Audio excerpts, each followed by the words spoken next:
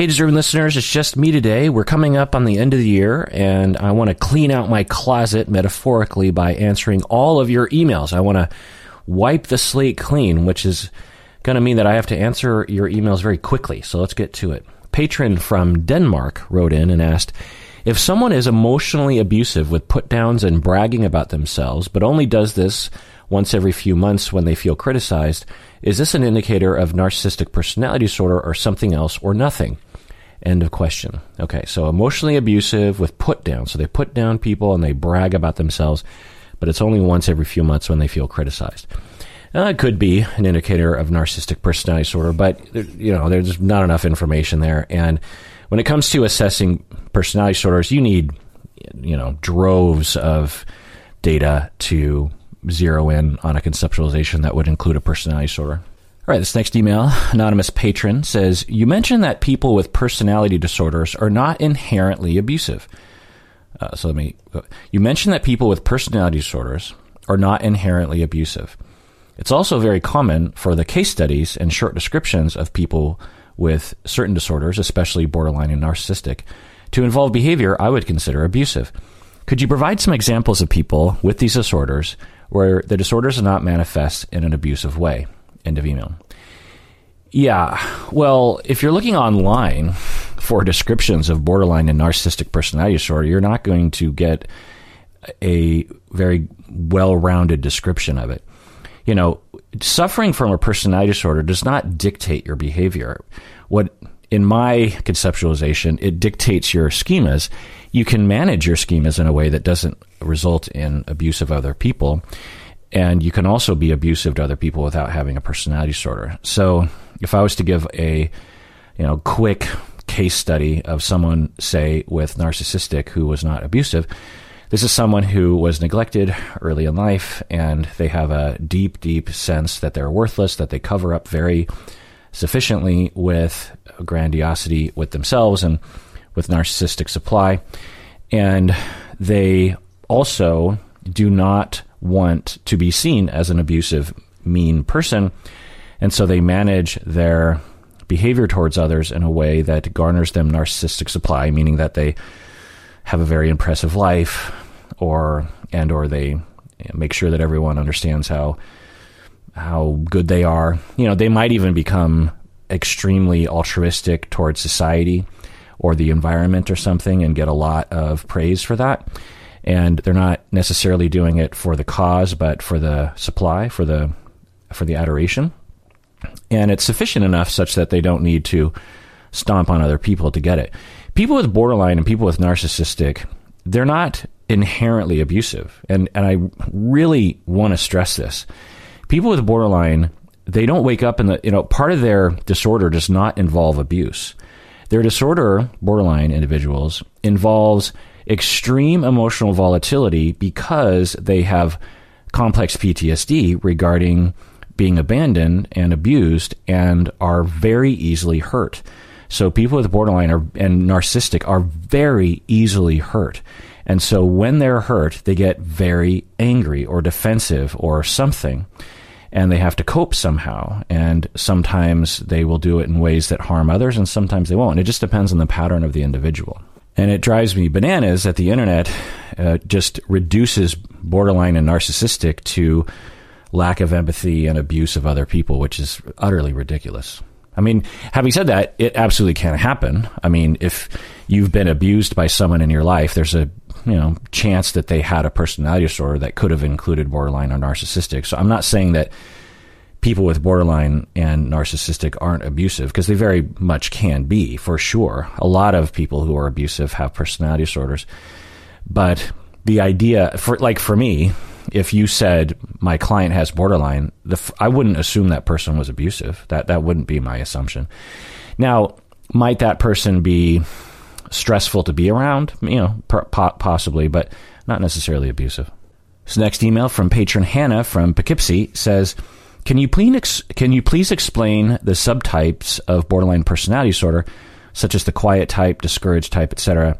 It seems that my borderline personality disorder symptoms mainly show to my partner, but I can otherwise keep them suppressed with others. It is confusing when the borderline personality disorder stereotype on the internet and in our culture seems to be people who are outwardly impulsive, reckless, angry, etc.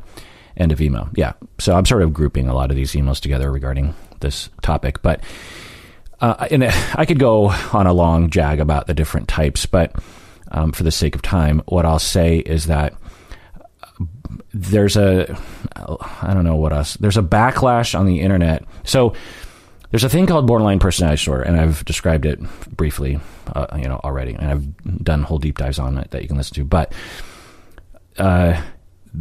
the internet and the public see borderline, and a lot of clinicians, incidentally, see borderline as reduced to people who are abusive, and therapists often reduce it to clients who are likely to sue you, or people who cut is another sort of mnemonic that people will use, or heuristic that people use, which is utterly ridiculous. I mean, to just assume that someone who cut has borderline is ridiculous. So because borderline personality disorder is so complex, people, due to their stupidity, like to reduce things for their own benefit because they don't understand the full breadth of it, which is natural but not responsible. So what happens is there is a backlash to the backlash, in that there's a bunch of people with borderline out there going like, I don't fit the stereotype. And then they go online and they're trying to find like, well, I must be some rare type of borderline. And then these types start to crop up, like quiet type of borderline. And when I first heard of the quiet type of borderline, I'm like, well, what are you contrasting that with? Is there a loud type of borderline? Because I never saw borderline people as necessarily loud and angry and abusive. So we don't need types. What we need to do is strike back at the core of the matter, which is people in our culture and the internet need to shut up about things they don't understand. And we need to tell people to stop stereotyping people with borderline as being abusive and angry and reckless and impulsive and terrible human beings.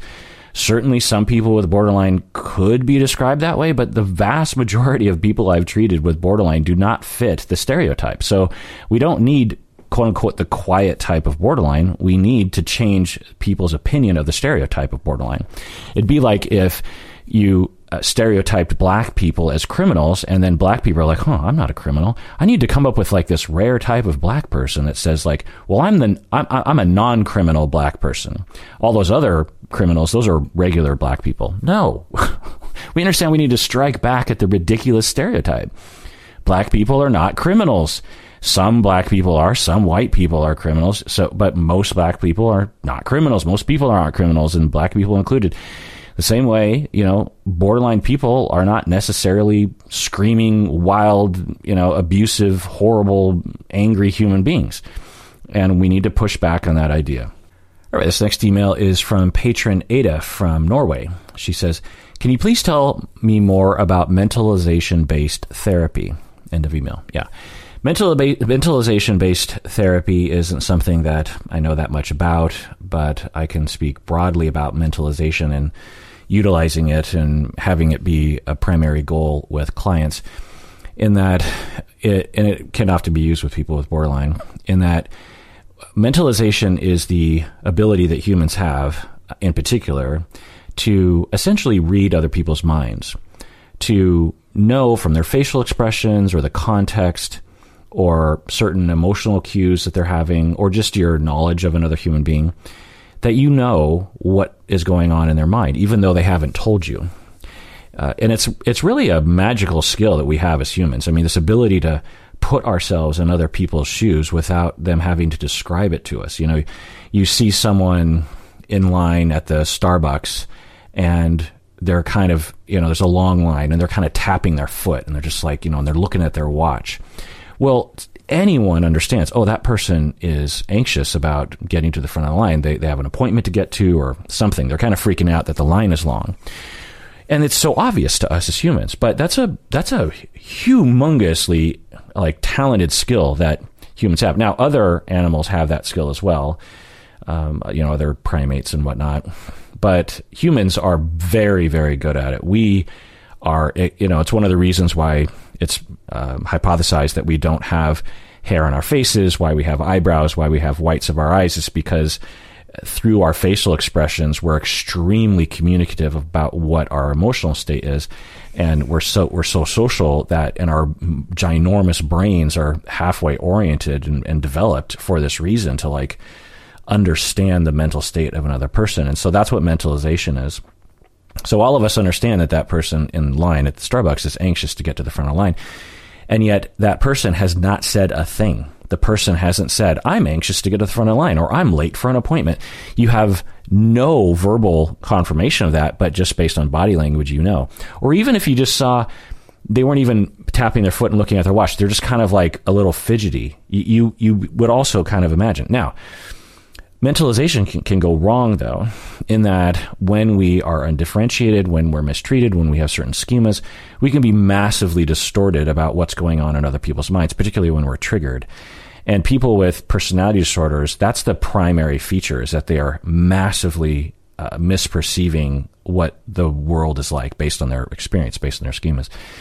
And for example, with people with borderline, they will see that you'll be talking to them and you start yawning, and they interpret that as you hate them and you've always hated them. You've never liked them. And not only that, but no one will ever like them, and everyone is bored with them, and they'll never be worth anything. And so your yawn gets interpreted as if you were to stand up and say, I hate you, I've always hated you, and everyone has always hated you, and no one will ever love you, and there you go, I'm leaving you now.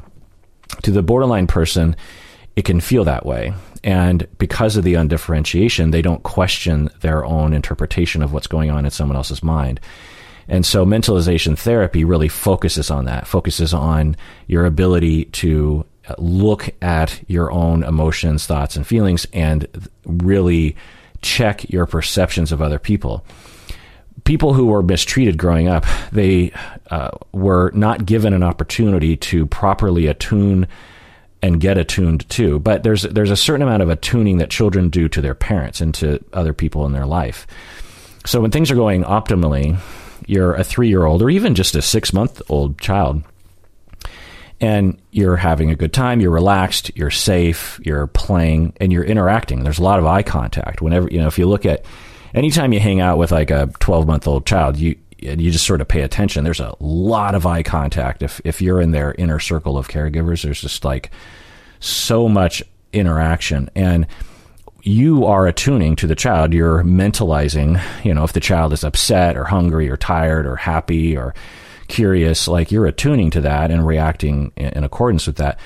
But the child is also attuning to you slightly, not nearly in the same way, but the child is very interested in your emotional state. It's kind of a crude understanding. They're basically just looking for, are you relaxed? Do you approve? Are you angry at me? Are you ignoring me? Kind of real baseline, self-centered, narcissistic mentalization. But through that repetitive behavior, the child learns how to extend themselves into other people's minds. And you rinse and repeat this process over the first, 5 years of life and beyond. And the child emerges and further develops into adulthood the ability to semi-accurately predict what's in other people's minds. Whereas if you're mistreated from those early years, you never are given an opportunity to really develop that skill in a strong way. And so it's another aspect of some personality disorders that you need to work on. You're sort of working on that ability as an adult so that you don't misperceive what's happening in other people, and thus you don't have the same feelings, and thus you don't have the same motivation of behavior, and you don't have the same self-destruction. All right, next email. Anonymous patron says, can one person suffer from both borderline personality disorder and also be codependent? End of email. The answer is, in short, yes, absolutely. These two disorders are not mutually exclusive. A lot of disorders aren't. And to have borderline is to have a central schema of betrayal and abandonment. And to be codependent is to have a central schema of my only worth and my only safety is through taking care of someone else's self-destruction. Those two things can absolutely exist in the same person. All right, this next email, anonymous patron, she says, my sister takes the role of mediator in all family conflicts. How can I be emotionally close with her without feeling that I'm burdening her and feeding into the dynamic? I'm hesitant to be honest with my sister about my feelings when issues arise because I'm worried she'll go into fix-it mode and feel guilty if she can't resolve things. How can I establish emotional closeness with her when I'm worried the things I say will become data points that she feels the need to incorporate into some sort of resolution that I'm not even seeking? End of email. Yeah, well, good for you for identifying that. Good for you for being altruistic for your sister. The first thought that comes to mind, of course, I can't know specifically because I would have to assess, but generally speaking, it's possible that you're actually inadvertently playing into it by complaining in a triangulating way about other people in the family. So, just try to stick to things that don't, there's a lot of topics you could talk about with her because you're concerned about being close to her. So there's a lot of different things you could talk with her about that don't involve people's problems, particularly other people's problems. So that would be the first. And if you're having trouble with that, like I said, you might actually be inadvertently playing your role in the triangulation with her, even though you're trying not to, but you're subconsciously doing it anyway. The other thing, and I don't know if this would work, but if this were my sister, I would tell her, I'd be like, you seem to have an anxiety about fixing other people's problems. And I just want you to know, you don't ever have to fix mine. In fact, when you try to fix my problems, it makes me feel sad for you. And it makes it so I don't want to tell you anything because I'm worried you're going to try to go into fix-it mode. And I just want to let you know, like, you do not have to fix my problems. You don't have to fix anyone else's problems. You have deeper worth to me. You're very important to me as just for who you are, and well beyond anything that you could ever fix in my life. So, just know that I love you and I want to be connected to you. That's what I would say, because that really cuts to the core, and that opens up a conversation that it might take a long time and many years of therapy potentially for her. But I would just say that. I'd be like, hey, I'm about to tell you a story about Mom that kind of bugged me. Sister of mine, but I'm terrified you're going to go into fix-it mode and ruin your life, and then I'll feel guilty, or you'll feel guilty because you didn't. And I just want to kind of complain about Mom for a second. I don't want you to have to fix it. I don't want you to feel like it's your responsibility. The other thing to think about is the fusion or undifferentiation that's going on in your family as a whole, and obviously consulting with a family therapist on how to resolve that, because her role in your family might be really embedded in a larger family problem. All right, this next email is from Anonymous, an annual patron. She says, how are the connection to self and the differentiation concept related? They seem related to me, but not quite the same. End of email. Yeah, I like emails like this because it shows that you're listening and you're learning and you're making connections. So you're like, how is and I like the phrase connection to self, not sense of self, and not a self. It's because everyone has a self. You just have to get connected to it. So you're saying, how is connection to self related to differentiation? Well, one is that as one improves, the other improves. So there's that. The other is that with differentiation in Bowen's theory, he actually had a concept very similar to the connection to the self, which was basic self and pseudo self. And that Bowen said that the more differentiated you are, the more basic self you had. Basic self refers to like connection to the self, like you know who you are in connection with your goals and your emotions and your needs. And pseudo self is that part of you that is reacting anxiously in response to others. You're trying to please others, you're trying to avoid shame from others, and you're putting forth behavior and feelings and motivations that are to stave off anxiety related to social interactions. So for Bowen, he was like, you're always trying to have a bigger basic self and a smaller pseudo self.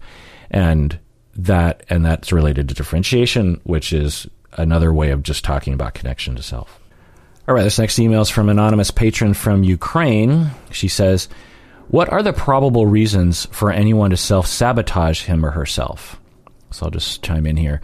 Why do we sabotage ourselves sometimes? Well, there are various different reasons. One is that we internalize a image or a version of ourselves that other people see in us that we're a screw up, and then we act it out as a way of confirming our belief about ourselves. When we've been told that we're a screw up and we internalize that voice, we can sometimes subconsciously create circumstances so that we can confirm, yes, we are a screw up. It's a masochistic impulse that happens sometimes, and at least that's how I conceptualize it sometimes. The other is that we can sabotage ourselves to avoid failure, meaning that if we fail on purpose or we do it to ourselves, it's sort of like if you believe that people are going to leave you and no one will ever love you, then you cheat frequently, or you just break up with people, or you act irresponsible, and then the person breaks up with you, but you were like, well, it was, I wasn't, at least I had something to do with it. I sort of preemptively, destroyed that relationship before they could destroy it for me. And it feels strangely to the ego, it feels better when at least you had something to do with it. It feels like you had some control over it because you're convinced that it's going to end horribly and the person's going to leave you. So you might as well have some say in the matter, if that makes any sense. Those are just a couple of reasons. There's various different reasons why people self-sabotage. Another reason is that when we have been criticized a lot growing up, we internalize this experience of, we're a screw up, and we might fight against it a lot. We might really strive to succeed, but we always have this nagging voice like, you're a screw up, you're a fraud, you're an idiot. And when tensions rise in us and we have a lot of stress, that part of our self can become activated and cause us to have even more stress, that nagging voice of like, you're going to screw this up. Oh my God. What if someone and then that stress, when we're stressed out, our brains don't work correctly. And then we make mistakes, which could be seen as self-sabotaging. Another question you ask is, please advise any tricks or tactics to forgive yourself. It seems harder than forgiving others. End of email. Yeah. Forgiving the self is important. Self-compassion is very important. And obviously, there are two prongs. One is to really force the issue on yourself. Just be like, no, when you hear those voices and you hear those notions and you have those notions, to push back and say, no, I'm going to forgive myself. I tried my best and I made a mistake, and that's okay. You just got to really drill that into your head. The other prong is to have relationships that treat you in a way that is forgiving of you. For example, my relationship with Bob, as you know, is strong. And when I tell him about things that I'm ashamed of for myself, he is very effective at making me feel acceptable and that I shouldn't be ashamed of myself. Sometimes I think he almost takes it too far, and I feel like there's sometimes when I deserve to be ashamed of myself. But anyway, I internalize that relationship, and I thus feel less judgmental of myself. And it's been decades of various relationships in my life, and individual efforts on my part to become less judgmental of myself. If I rewind the clock 25 years, I was way more judgmental of myself than I am today. And that's because of that I have talked about things that I'm ashamed about, and other people have either said, you have nothing to be ashamed about, or, that's not great that you did that, but I don't think you should beat yourself up about it. As I always say, the road to recovery from a lot of the things that we suffer from psychologically is through relationships. And I know some people really don't like that answer. They're like, well, I want to do it on my own. I don't want to have to depend on others. We were born to depend on others. We are social creatures. We evolved that way. Now maybe some people can do everything on their own, but that's certainly a paternalistic idea that's been drilled into our head by the patriarchy, and we should push against that.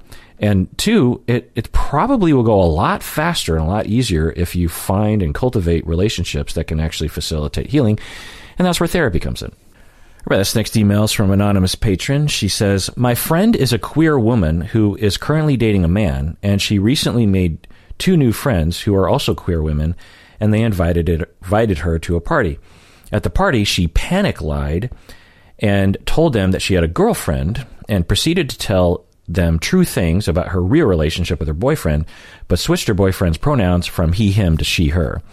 She told me that she was really worried about not fitting in and being shamed because she was in a heterosexual relationship, but she wants to continue to be friends with these women, so I have no idea what her plan was. I honestly thought this was only something people did in romantic comedies, but apparently it is real. What causes someone to panic lie, even when they know they will eventually have to tell the truth? End of email. Well, panic lying, who knows why your friend did this? I'd have to talk with her and find out what happened there, and her history. But I would say in general, we're all prone to panic lying. We've probably all panic lied before. Some of us have even panic lied about things that we've been like, oh my, you're saying, your question is, why would you panic lie if you know you're just going to get caught later? Well, that's the whole thing about panic, is we don't make good choices. We're panicking in the moment.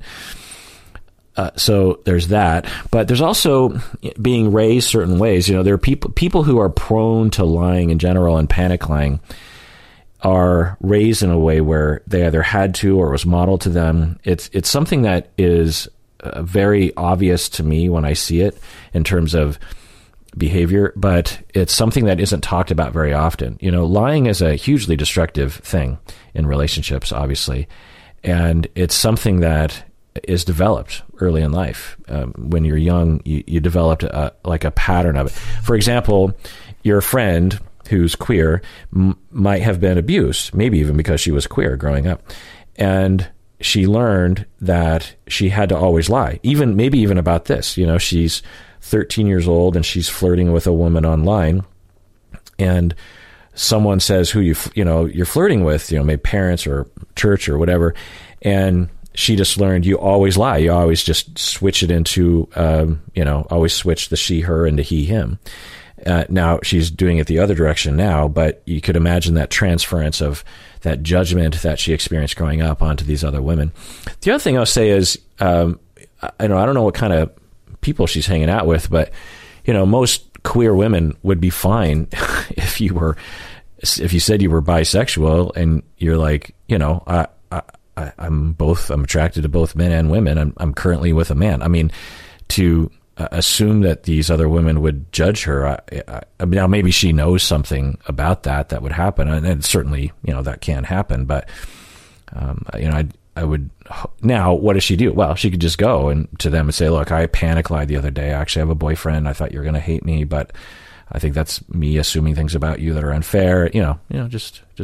But it's also an example of how our society has a long way to go and is oppressive to queer people. When you oppress a group of people, they can sometimes become very insular and very protective of their group, because when they allow people into their group who are not truly of the group, they can sometimes be infiltrated and harmed. And so you'll see in groups that are minorities and oppressed and bullied will sometimes enforce extreme exclusionary rules on their group because of self-protection.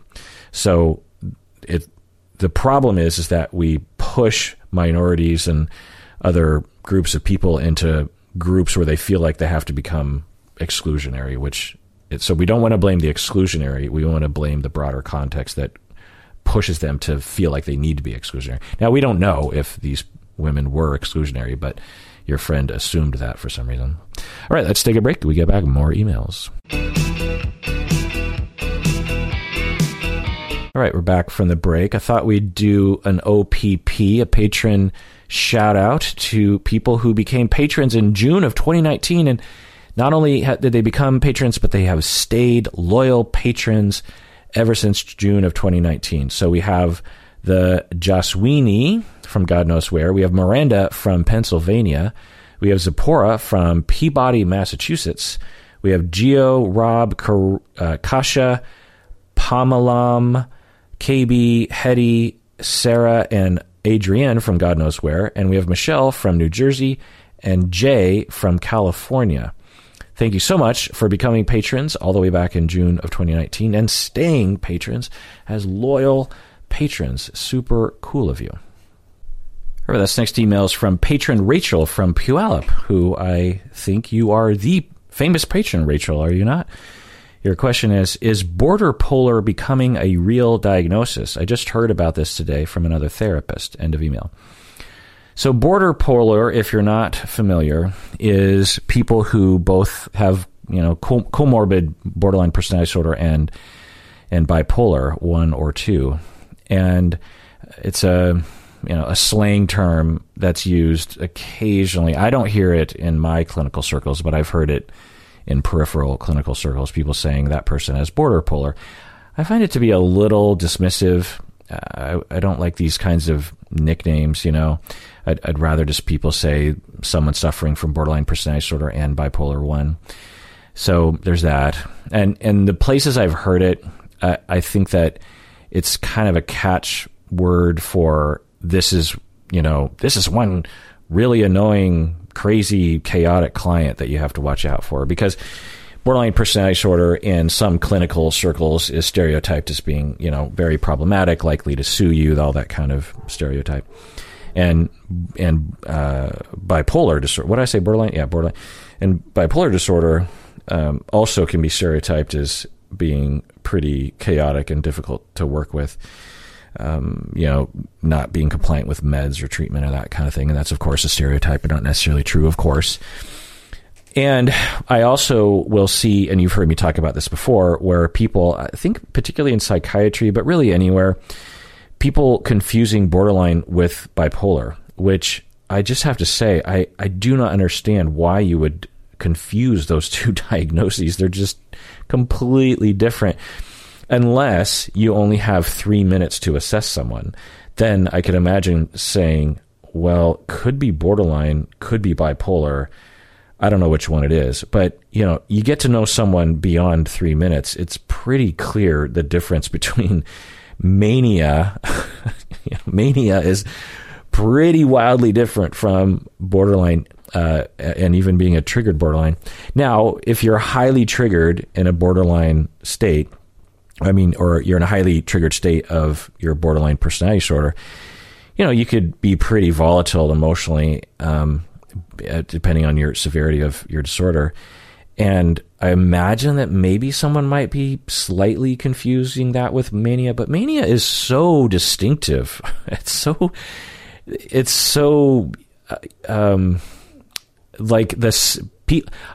Everyone that I know, clinically and personally, who has experienced a manic phase, it is so clearly mania. Mania is so distinct.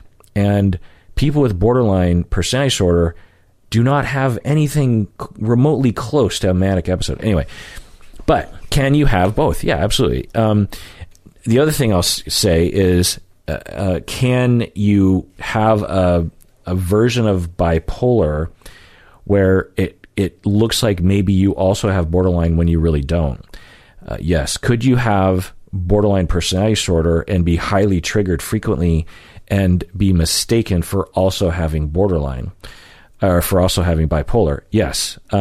So there's that. But I just did a quick search in my research database, that looks through all the journals at my university library for the word border polar, and there's no research papers.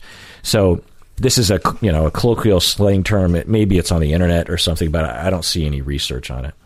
Now, is there research on borderline personality disorder and bipolar being comorbid? Absolutely. There's been tons of research showing that they're associated with each other. They have similar, geneses, meaning that trauma can provoke both.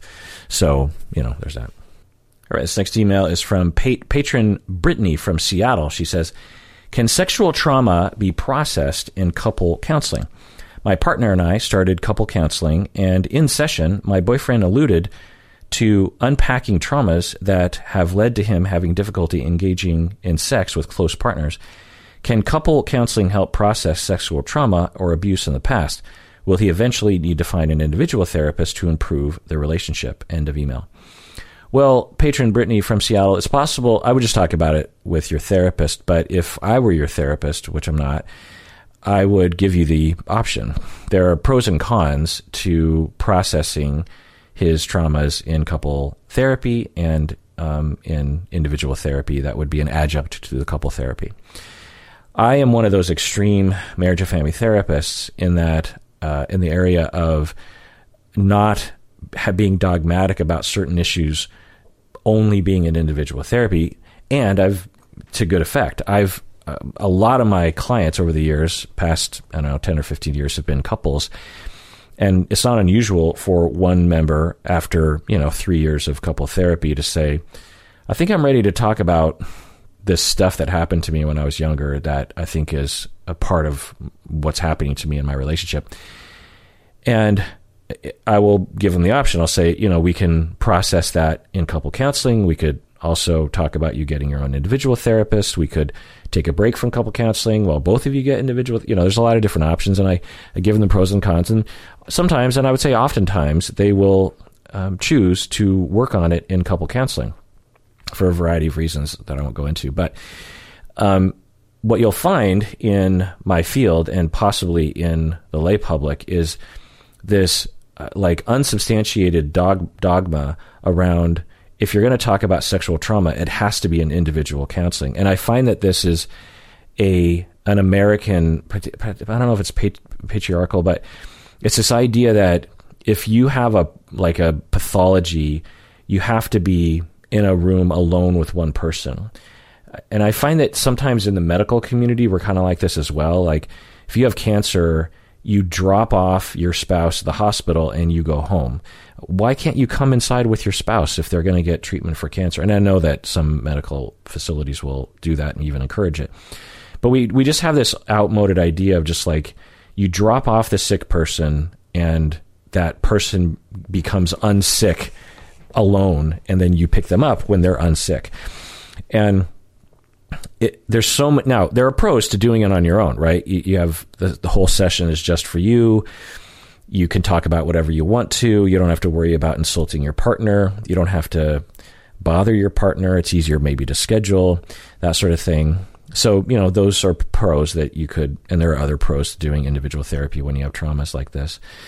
But there are also pros to doing couple counseling in that your partner can be there to hold your hand, to support you.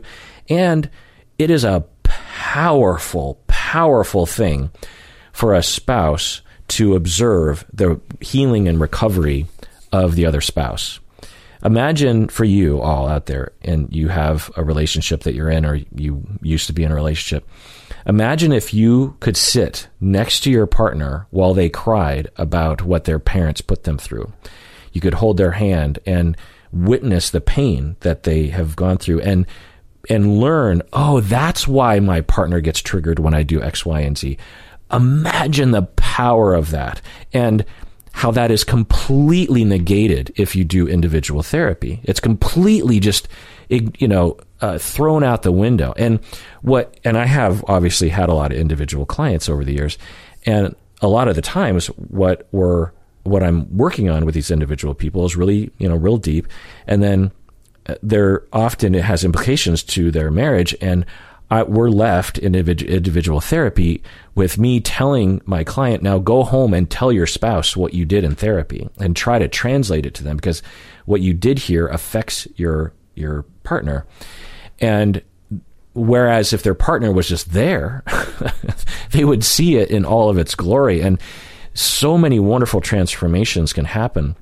Not only, the light bulbs going off for your partner, but also like the love that can happen, and the holding of the hands, and the crying, and the validation. The other side of it, imagine the difficulties that if you've ever been in individual therapy and you're getting support and you're doing some really deep work. Imagine if your spouse was there watching you and caring about you and going like, oh, I feel so bad for my partner. I want to hug my partner. It's a powerful thing. So it's not necessary, but it certainly can be done. And I've done it. I've done full-on sexual trauma therapy with an individual while their partner was there, in addition to doing couples counseling along the way. And it's a wonderful, wonderful thing to do.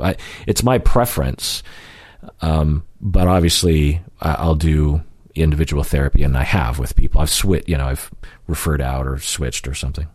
All right, next email is from patron Esmond from Minneapolis. He says, are you going to do a deep dive on Ronald Fairbairn and object relations theory?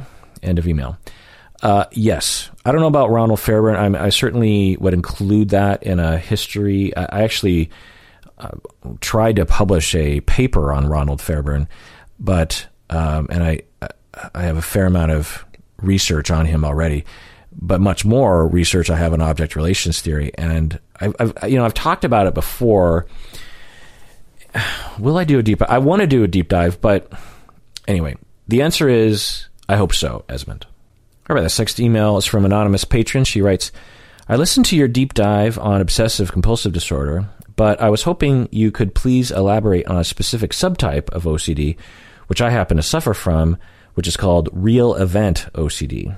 I obsessively ruminate about events from my past and find it hard to trust my recollections of what I did, often fearing that I was a horrible, irredeemable person. Although I'm in therapy for my OCD and am managing fairly well, I'd love to hear your thoughts on this type of OCD and how you think it's best to tackle it.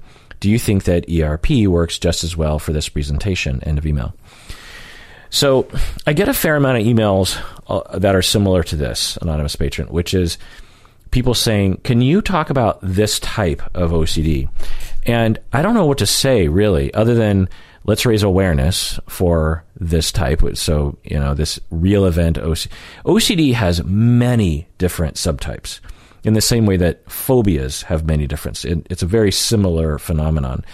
So I don't have time or really the inclination to discuss in detail all the different subtypes other than to raise awareness for it. So let's raise awareness for it, anonymous patron, that there's a type of OCD where people will, as you say, obsessively ruminate about events from your past, and you will obsess like, wait, do I have that right? Did I, I remember this thing happened last week or last year, but maybe I have it wrong. Maybe I did something horribly wrong. Did I do something horribly wrong?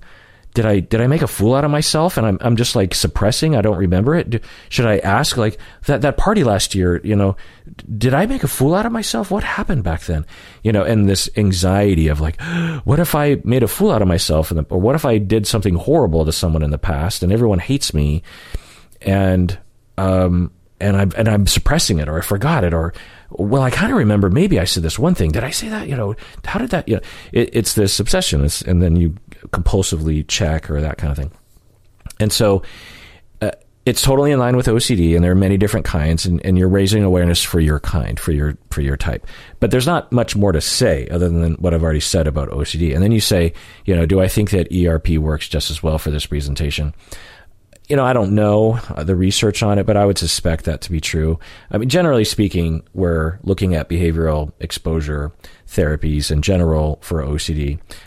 For example, with real event OCD, we want to have you sit with the anxiety, really explore it and be like, okay, map it out. What are you worried about specifically? Well, I'm worried about this party that I was at 6 months ago, and I've been like every day, all day long, I'm just thinking like, what if I said something stupid? What if I said something stupid? What if I said something stupid? And then you figure out some way to expose you to that likelihood. You just, okay, well, let's just sit there. What if you did? What if you said something stupid? Let's just assume that you did say something stupid. Now, let's just, what would that have looked like? Okay, let's really, there's various different ways of doing this kind of work, but it's essentially you're trying to get out of the OCD cycle, and you're trying to expose yourself to the, it's sort of like when people have OCD around cleanliness, around germs. One of the treatments is to actually have people eat a sandwich off of a toilet seat, for example. I mean, you don't want to do something that's going to put someone's health at risk, but you slowly move in that direction where you expose the person who's obsessed with germs to more and more situations where germs are possible. Now with, the coronavirus, SARS-CoV-2 right now, it's a little, dubious to do that kind of stuff, but it's all about becoming habituated to the very thing that you're fearing such that your body no longer really cares about it anymore, and then thus your OCD symptoms diminish. All right, this next email is from anonymous patron. They write, how would you recognize someone on the antisocial personality disorder spectrum in everyday life, and especially in a romantic relationship? I am in the middle of divorcing my husband, and he was abusive to me. My therapist, who has consulted with our previous couple's therapist, gently suggested to me that I read about antisocial personality as a possible conceptualization of my ex-husband's behavior. I read about it and reviewed the DSM criteria together with my therapist, and it was like a light bulb went off and seemed to explain the constellation of things I couldn't previously make sense of from my husband.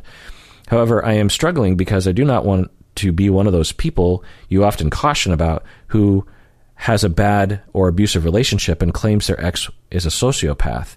Can you talk about what pattern of antisocial personality disorder might look like in everyday life? What might be some indicators that a romantic partner has antisocial? As you can imagine, the internet is no help here. End of email. Well, anonymous patron, music to my ears. You're just like, okay, even though my therapist is intimating that my, soon-to-be ex-husband is suffering from antisocial personality disorder, and even though when I read the DSM, it seems to really fit my husband, I don't want to be one of those people you talk about who just jump to the sociopath or psychopath or antisocial label. So good, because, well, I don't know if it's good. I think it's just, I think it's good that you're skeptical. I'm just like, this seems to fit for me. But I'm just going to take a guess and say that 98% of people going through divorces, if you showed them the DSM criteria for antisocial, they would endorse all symptoms of their soon-to-be ex. Maybe I'm exaggerating a little bit, but when people are going through divorces, one, you treat each other like crap, and two, you see each other through this very, very negative lens. So yeah, I would, just be extremely skeptical of your own interpretations of his behavior, especially when you're looking through the DSM. But you're saying, hey, help, you're like, hey, help me, Kirk, help me out here. What would it look like? Well, it looks like a lot of different things when you suffer from antisocial or you're a psychopath. There are a lot of different types of people who we would conceptualize as suffering from that. But the central feature is a callousness and a lack of empathy for other people. You just baseline don't really care. You don't have that internal pain when other people are hurting. You don't have that fear of disappointing other people. It just doesn't matter to you. You just don't care.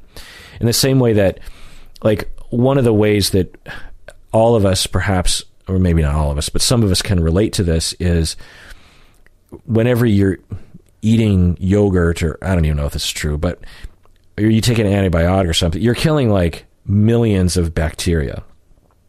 Most of us don't care. We're just like, I don't care that all those bacteria are dying. Or you're using antibacterial soap or something, and you're just killing bacteria, or using Listerine in your mouth, and you're just killing like whole colonies of bacteria in your mouth. You don't care. You're just like, well, you're in my way, bacteria. You're bothering me, bacteria. I am going to commit genocide or speciescide on you right now. We just don't care, right? So, or maybe another more close to home example is when you use electricity right now, intellectually that contributes to, potentially to, depending on where your electricity is coming from, to global warming and climate change, and thus will impact species today and humans of tomorrow. And you still turn on that thing. You still drive to work. You still turn on that lawnmower, or turn on your lights or whatever, or listen to this podcast on your phone. You just, you intellectually understand that it's a bad thing, but it doesn't hit. You don't feel it in your gut. You intellectually understand that it's a bad thing, but you don't feel the pain. Now, that doesn't make you a psychopath. That just makes you a normal human who has a hard time connecting with abstract pain of others. We evolved on the African savanna to take notice of humans' pain that are close to us. It's very visible. Someone falls down, or someone is hurt by someone else, or someone is emotionally hurt. That really gets to us unless we're a psychopath. If we're a psychopath, we look at other humans, and there's a spectrum there, but if you're significantly on the antisocial spectrum, you see other humans the same way that non-psychopaths see humans 100 years from now. We know that we're putting them at risk, but we just don't change our behavior. Hopefully they'll figure it out by then. I don't know. You just sort of, now I know some of you are doing a lot. Anyway, my point is that and people with antisocial, that's the foundation, and all the symptoms thereof extend from that experience mainly. The criminal behavior extends from their inability to predict how other people are going to feel, and also their lack of caring about others. So they just use others, they steal from others, they abandon others, they steal from the till at work because they don't care about disapproval, and they just want it. And it turns out that a lot of our rule adherence is because we have empathy. And I would always talk about this with parents, because there's this huge obsession in my field around structure. Whenever you would have a kid who would be misbehaving, there'd always be this, we got to have structure. And as I've always said, structure is great. And if you want to set that as a goal, then go for it. But what I found over time was that the difference between the kids who followed the rules and the kids who didn't was a bond. When a child is bonded with their parents and is attached to their parents, they follow the rules not because of, because I would see parents who had terrible structure but had very well-behaved kids, and the kids would follow the rules because the kids did not want to disappoint their parents. So when you're a psychopath or antisocial, you do not care about disappointing other people, and thus you don't follow the rules. You just don't care. It just doesn't register, and you're just like, well, this is what I'm going to do. I know you don't want me to do it, but I'm going to do it anyway. And it kind of applies to immaturely to society and to police. It seems that, well, anyway. So what might you see in a husband sort of under the radar that would be a product of antisocial? Well, you would feel that people with, it's hard to know, but things that I wouldn't be surprised that I would hear from you would be that you never really felt loved by him, that you felt like you were just a means to an end, like an object in his life, that he would do things, maybe lie. People with antisocial will often lie very easily. And then when you confronted him on the lie, or the lie hurt you, and you indicated that to him, he just didn't seem to care.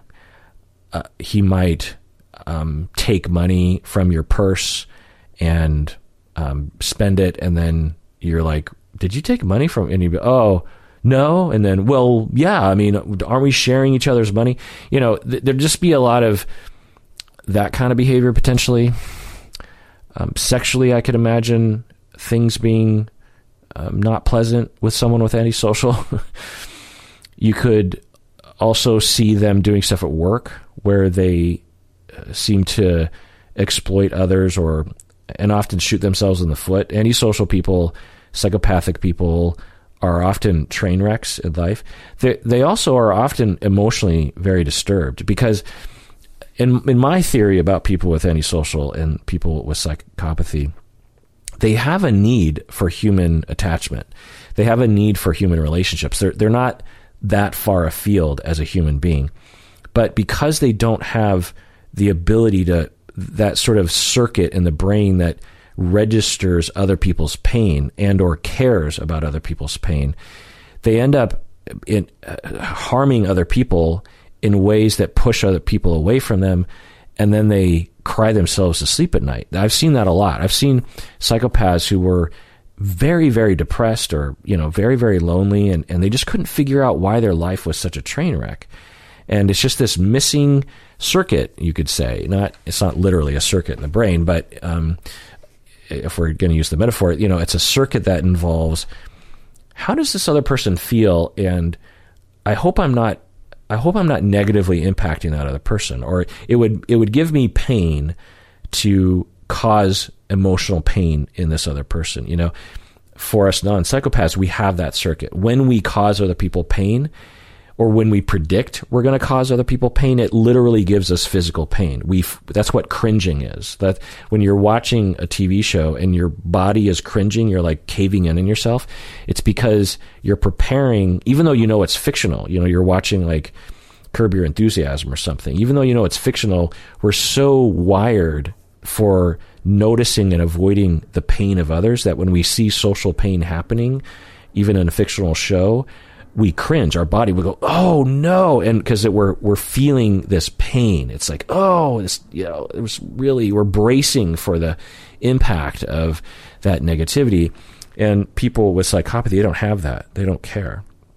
You know, again, spectrum. Some people have some, but not a lot of that. And anyway, I could go on and on, but let's move on to another email. All right, this next email from an anonymous patron. She says, I was wondering how to get through to someone who suffers from a victim mentality. I know it often stems from trauma and is accompanied by depression and anxiety. For reference, my fiancé has been complaining about his job for years. Not enough pay, they don't treat him well, etc. Thing is, he goes in early without pay often, then comes home and complains to me about it. I want to help, but I almost feel like he doesn't deserve the pity he's pining for anymore. Part of that is due to me having been emotionally neglected and my own biases towards people who act helpless for attention. I know he truly feels helpless, and I want to help, but nothing seems to be working. What would you suggest if you had a client that did something similar? End of email. Well, anonymous patron, I would say that all my clients, including every human, does this. When we suffer from repetitive things, they tend to repeat themselves. And, you know, the opposite of this would be like, well, when I experience something bad and I complain and then I fix it, I can get to this optimal place where I literally never experience another annoying thing for the rest of my life. And that we all understand that's not true. I mean, for the rest of our life, we're probably going to be annoyed with the exact same thing. You know, one of the things that I've learned about myself and possibly about human nature by keeping a journal since I was 13 years old is that my complaints never change. I mean, they kind of change, but the things that I concern myself with emotionally have essentially, you know, let's just say there are major themes that go back to when I was 13.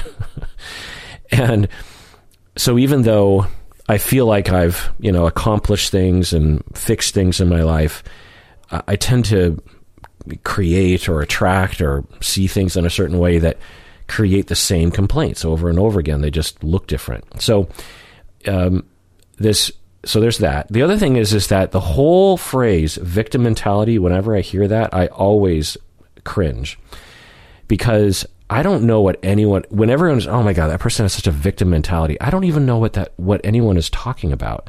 And I think what the accusation is that they invent things to complain about. But I don't know if people ever do that. I don't know if people are just like, you know, I wake up today, I'm just going to like consciously complain about things that don't really need to be complained about. I mean, maybe someone like that exists, but I've never met someone like that.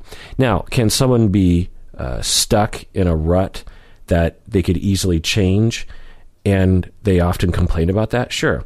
Can someone be subconsciously believing that they deserve to be mistreated at work and thus never assert themselves and are always trying to please their boss and never really...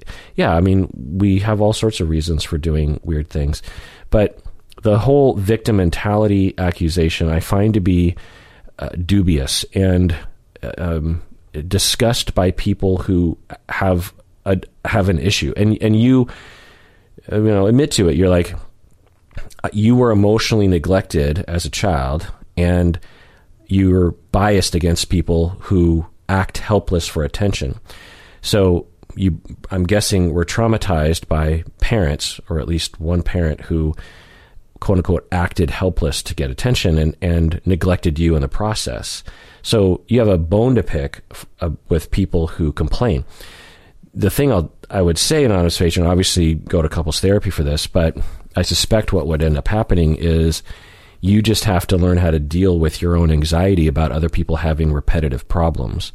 He comes home and he complains and he wants support, and it's not uncommon to, in the first phase of that, to be like, well, why don't you quit, or why don't you assert yourself, or why do you keep bending over backwards? Why don't you just stop doing it?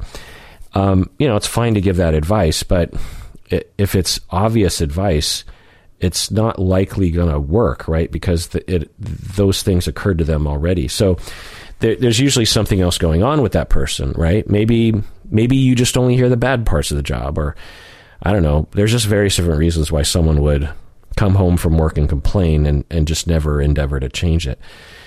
But so the second phase of that is, I've thrown out a lot of suggestions and they haven't really done any of those things. And I don't even think they really want to talk about fixes to this problem.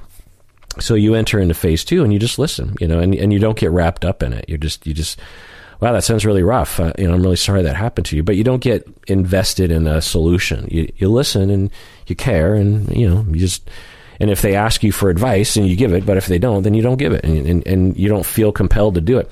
Because if you feel compelled to fix it and they don't follow your advice, then that's possibly when you get frustrated and insulted and angry, and then you start to push them away, which isn't fair to them. They might not have ever asked you for advice. Now, I don't know, because the way you're describing it might actually be that way. He might actually be like coming home and because you say, he's pining for attention or something. So I don't know. If I heard more, maybe I'd be convinced of that. But people do that sometimes, where they'll drum up, essentially it's histrionic, and they'll drum up false reasons for complaining so that they can get attention from other people. They don't, again, do that consciously. It's a desperate need for attachment security that they learned from early in life. So it's still not a quote unquote victim mentality. You know what I mean? But yeah, so I don't know. There's too many questions, and I don't know if I helped it all there, but that's my best shot at answering that question. All right, this next email is from patron Laura. She says, what are some different methods of couple therapy?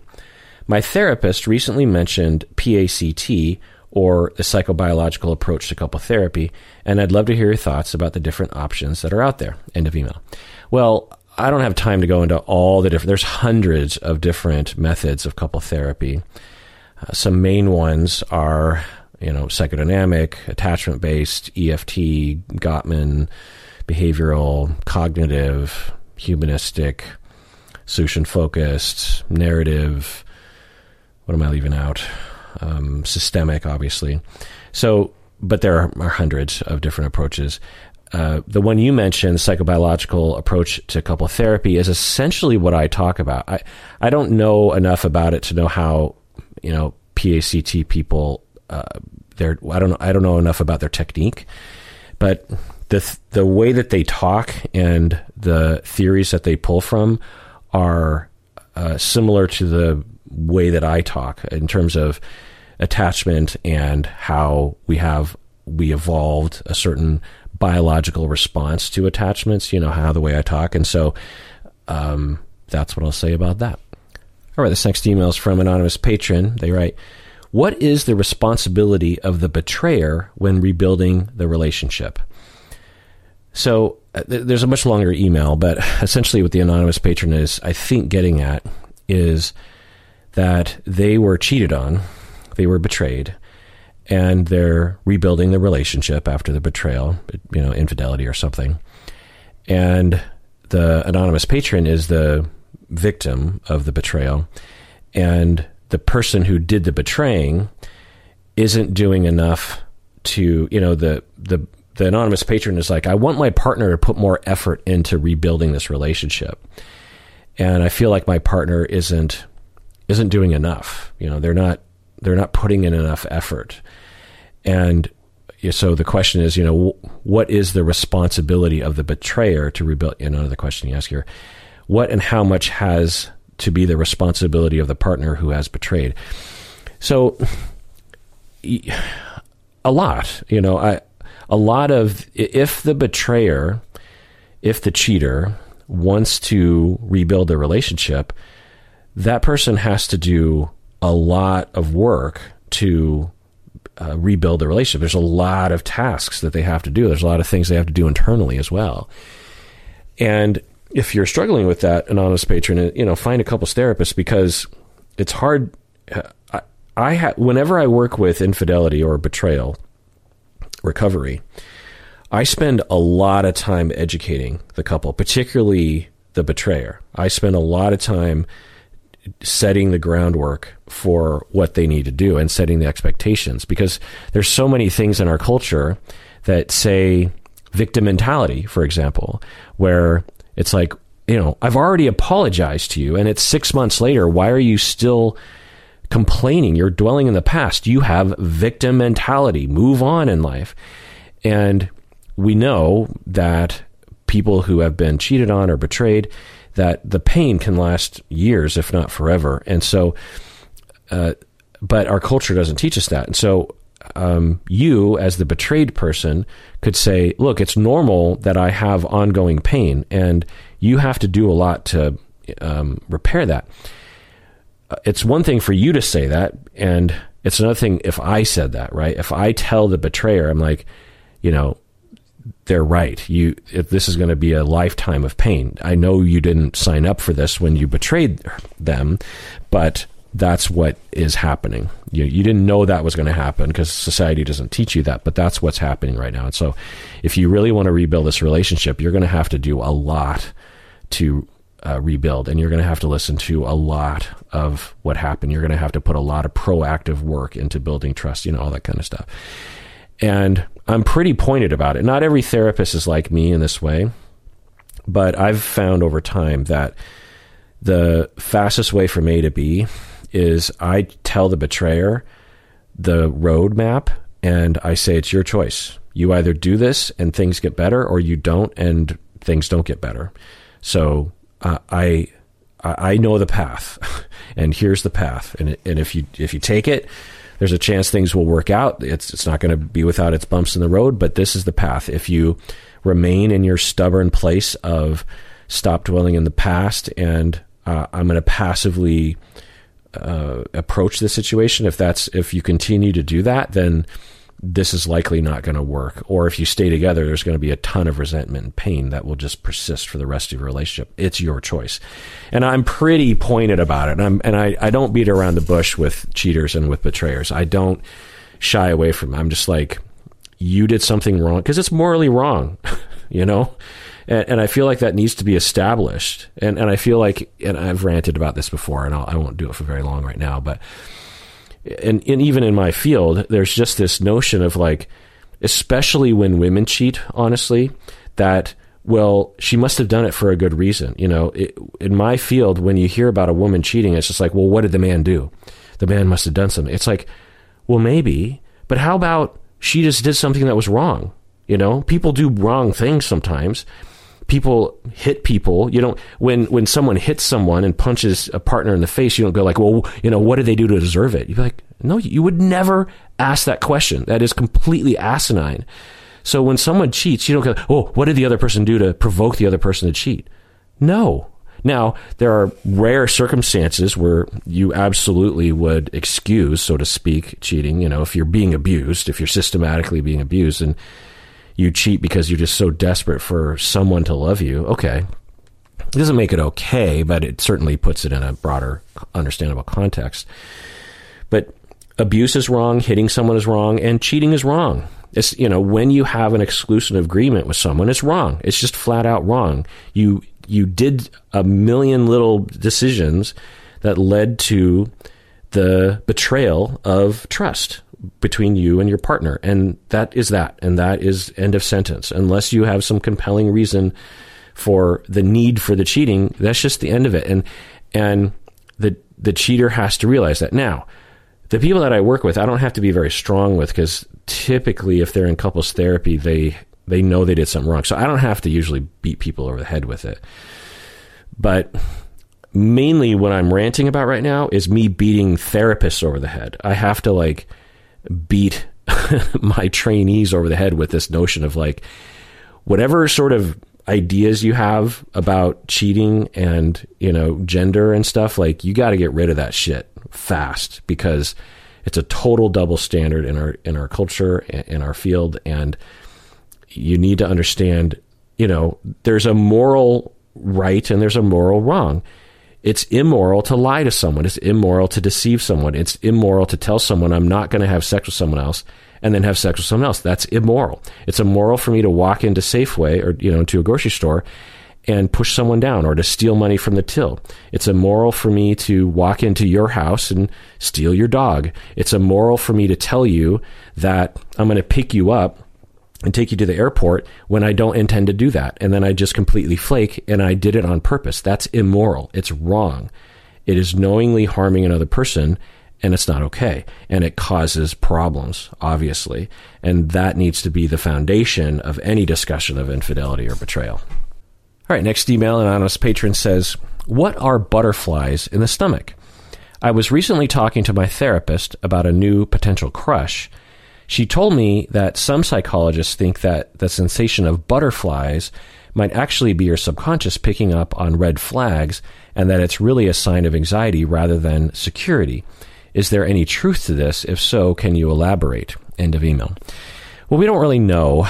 It's hard to measure and zero in on, why do we have butterflies? But there's a lot of ways to look at it. The way that I look at it is that we have needs for, how do I put it? So when we really want something, like romance, we really want romance. We really want companionship. We really want someone to love us, and we want mutual love. Most of us want that, and we're pretty desperate for it. And when we're at the precipice of achieving it, we have a crush on someone, or we're on a first date, and we're like, am I going to have mutual love? Is this person going to love me? Am I going to love them? I feel like I really love them. Do they love me? Do they even like me? What's happening right now? That's anxiety. That's fear of, what if this doesn't work out? I really want it to work. It's also, butterflies you could also interpret as anticipation, right? Like, you're about to bungee jump and you always wanted to bungee jump and you're a little afraid, but you also know it's going to be really fun.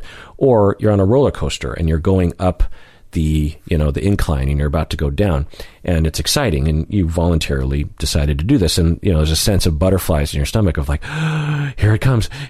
Or it's Christmas morning and you're about to get a bunch of, presents, and you're 8 years old and you're like, I wonder if I'm going to get the Nintendo or whatever it is. And, there's a feeling of anticipation, and there's a little bit of fear in there. It's like, well, what if I don't get it? What if it doesn't happen?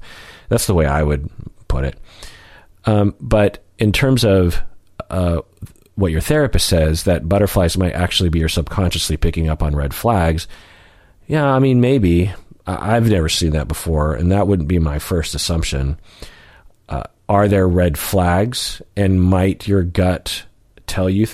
I would think that there's a difference between butterflies and a gut feeling. Now, what I'll also say is that, and I've talked about this before, particularly with my students, I don't know if I've talked about the podcast before, but the feeling of being in love is sometimes a manifestation of one's need to recreate a past relationship. So, for example, let's say you have an abusive father, and you meet someone who doesn't seem abusive, but has little indications of dominance and control and self-assuredness, and you have butterflies and you fall deeply in love with this person. You're just like, yes, oh my God, I'm so attracted. I want to rip his clothes off. It's possible that a portion, if not a majority, of your attraction, lust, and your crush on him is because your subconscious knows that you can recreate the relationship you had with your dad with him, because your subconscious knows this guy is abusive. And so, I talk about that sometimes, and might butterflies be a manifestation of that?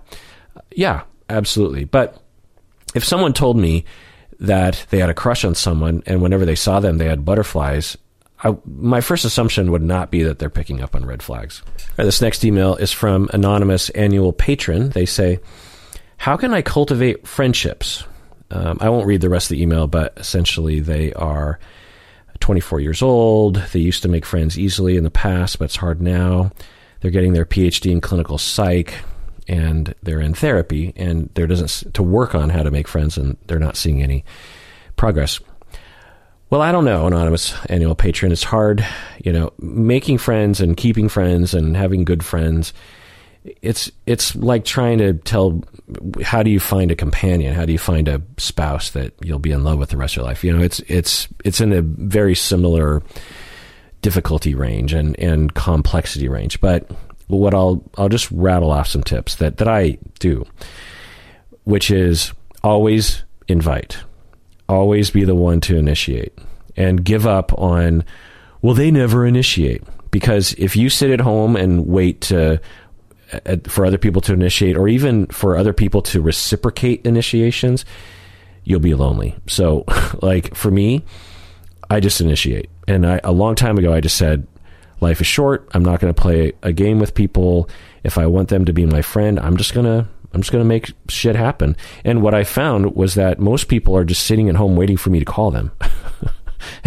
And they're terrified of initiating things. And I'm just like, okay, well, I guess I'll do the initiation. The other thing is that when people turn you down, don't take it personally and just keep at it. Don't stalk someone. But if you invite someone to something and they're like, oh, I'm busy, you don't go like, well, I guess they're not my friend. Most people are lonely. One of the best things you can do to cultivate friendships is assume that everyone you know has no friends, because it's probably true. I mean, there are people in my life that I'm friends with that and I remember, there's this one guy that I'm friends with now, pretty good friends with, and I've wanted to be friends with him for a long time, and we've been friends, but not like super close. And I just always assumed that he had like hundreds of friends. He's a very popular, like, dynamic human who has a very dynamic life and is traveling all the time.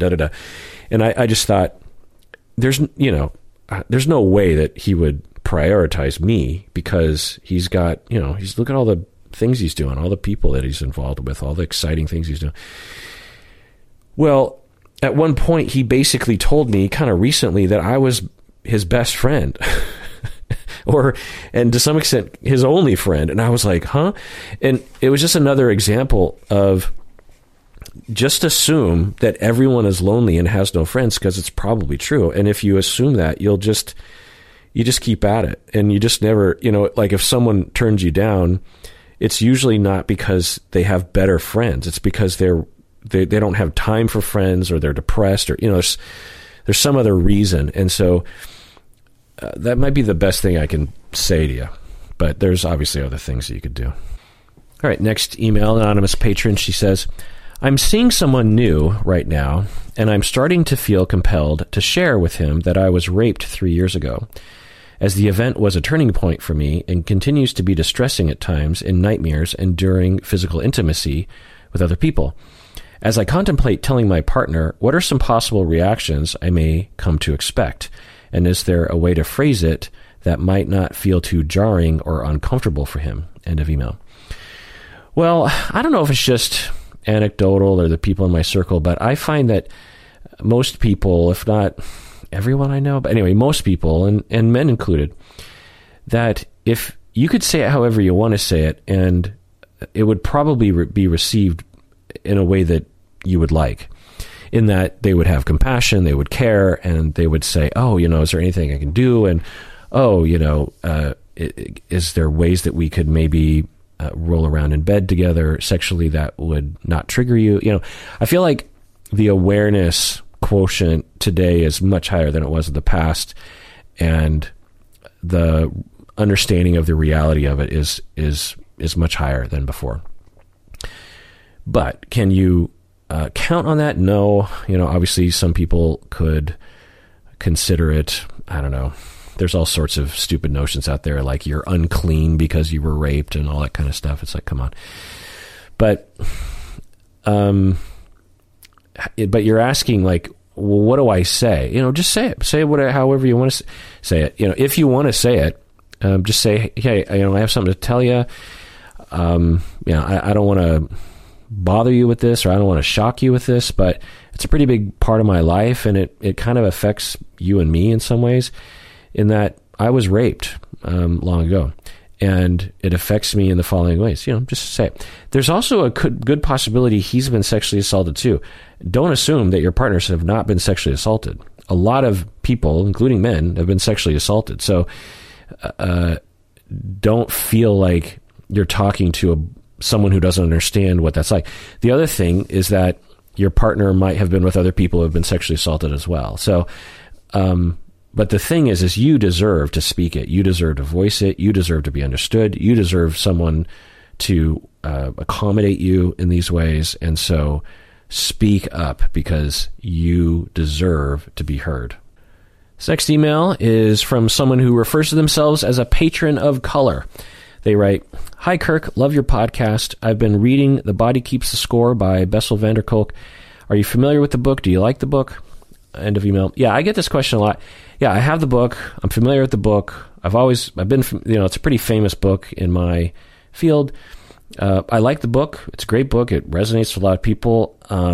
For me personally, by the time I came across it, either all of its ideas had been incorporated into the culture such that they weren't new to me, or Bessel van der Kolk is generating their ideas from the same place that I'm generating my theory of how humans work. So it's a powerful book. Many people, if you have trauma in your life, or really anything, I mean, it's not just for people. All of us have been traumatized. So if you're interested in a book to learn about the self and to have a metaphor or a way of seeing things, and you want to learn about some research and stuff, The Body Keeps the Score by Bessel van der Kolk is, definitely worth a try. And, you can buy them used on Amazon, maybe for like $4 or something. All right. This next email, anonymous patron wrote in, "Could you talk about children as caregivers to a mentally ill parent with bipolar and the rest of the family, and the impacts it has on a child? Also, how the impact translates into adult life?" End of email.